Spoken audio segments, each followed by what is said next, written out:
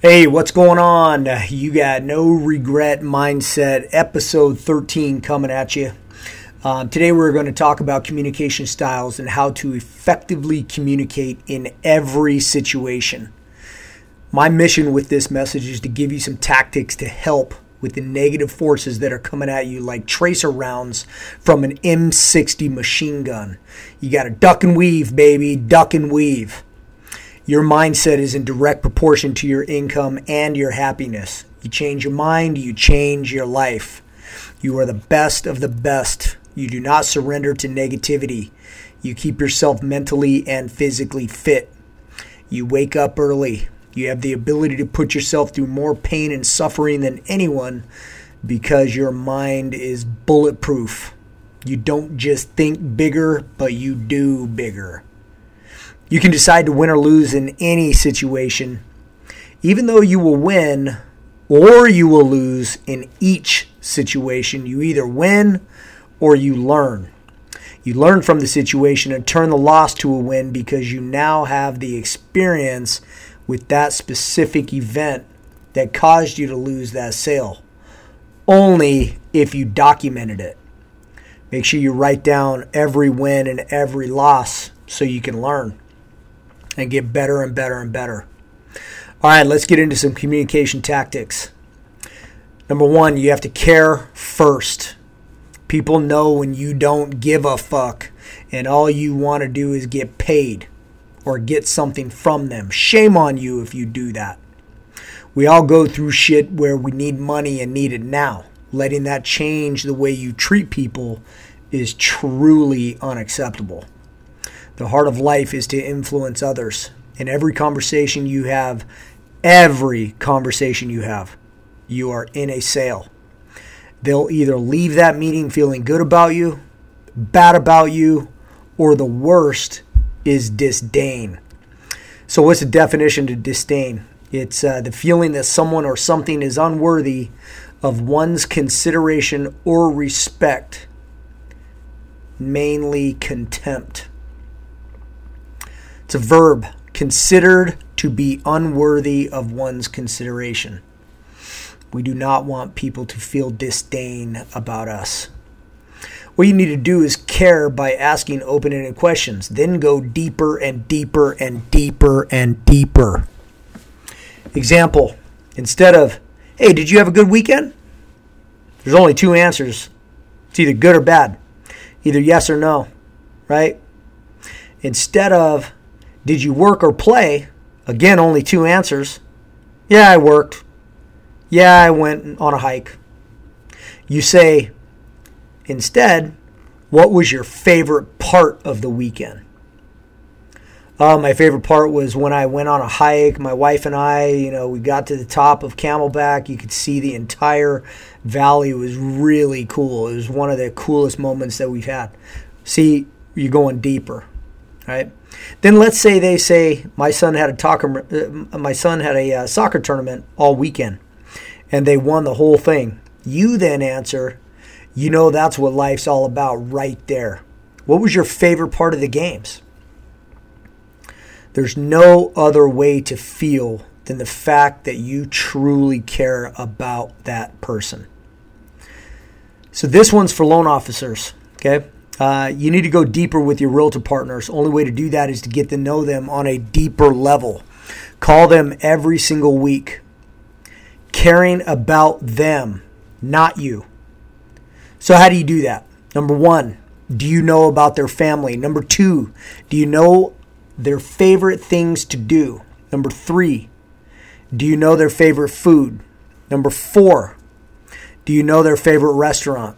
Number five, do you know where they're from? Listen, these are just examples. There's probably 100 or so more that you could come up with. So when you're trying to get to know someone, think of these things and intertwine them into future conversations.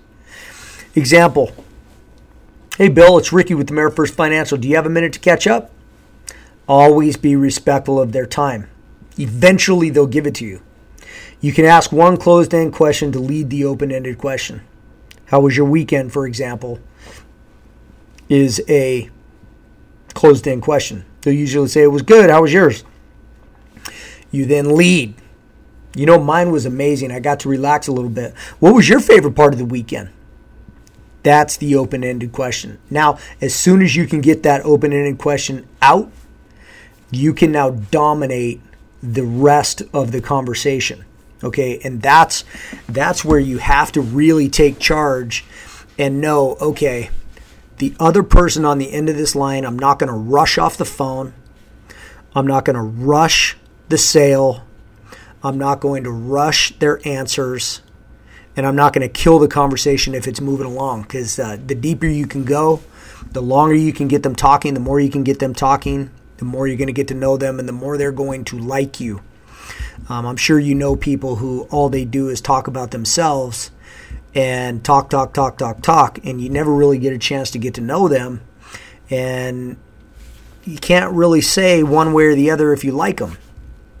But then there's those other people who ask really good questions and they care about your answer. And they're some of your favorite people. So you got to keep that in mind when you're trying to go deep with your referral partners and your clients. Okay? So this is for all salespeople. Okay? So there you have past clients, you have current clients, and you have future clients. Future clients are leads. Current clients are people that are in process. Past clients are people that you've closed. All three are a source of business today. Whether you're in lending, whether you're in real estate and you sell houses, whether you sell cars, whether you sell insurance, doesn't matter. Okay? We all have the same three groups of clients, okay, that we can draw on. So you want to make sure you have a list of your top clients. Number one, the people that you got along best with. You know those people. It had a great, sales process with them. You remember them. You remember your interaction with them. You don't remember everybody that you sell to, right? But there are the ones that you do remember. That's somebody that would be a top client. All of your current clients are people that are in the know right now where their reticular activator system is working. You want to get them rolling now on the referral train, okay? You've got to make it like you're all aboard the referral train. What that means is you start tapping them on the back of their head, hey, I like referrals. But you got to ask. But you have to have perfect timing with the ask.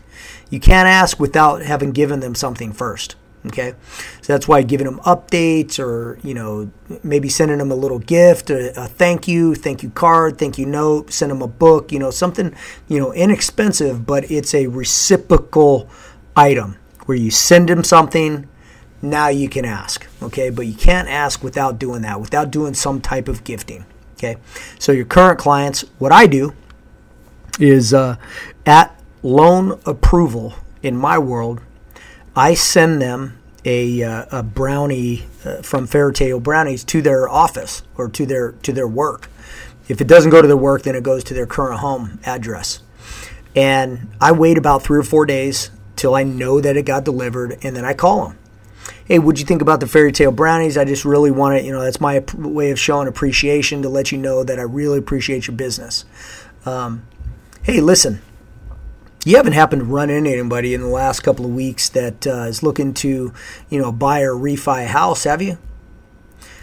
Doesn't matter what they say, because the next thing I say is all that matters. And this is how it goes. They say, no, I haven't. And then I say, well, listen, now that you're in the process and your loan is approved, it's really important that you're paying attention around you, because you will start hearing people that are looking for loans. And here's what I would really appreciate if you would do. Will you do me a favor? 9.999 times out of 10, they all say yes, okay? If not 10 out of 10. I say, okay, great. When you hear that conversation come up, would you mind grabbing their name and number and getting that over to me so I can give them a call? I'm telling you guys, this works in every single situation. Every situation. No matter who it is. No matter what it is. Current client, past client, future client. It works. All right, guys. Hey, We're February 4th. We are 1 month into 2019. I hope your February is set for a big one. If it's not, you better start working on March today. You don't have much time. Have a great rest of the month. Ricky out.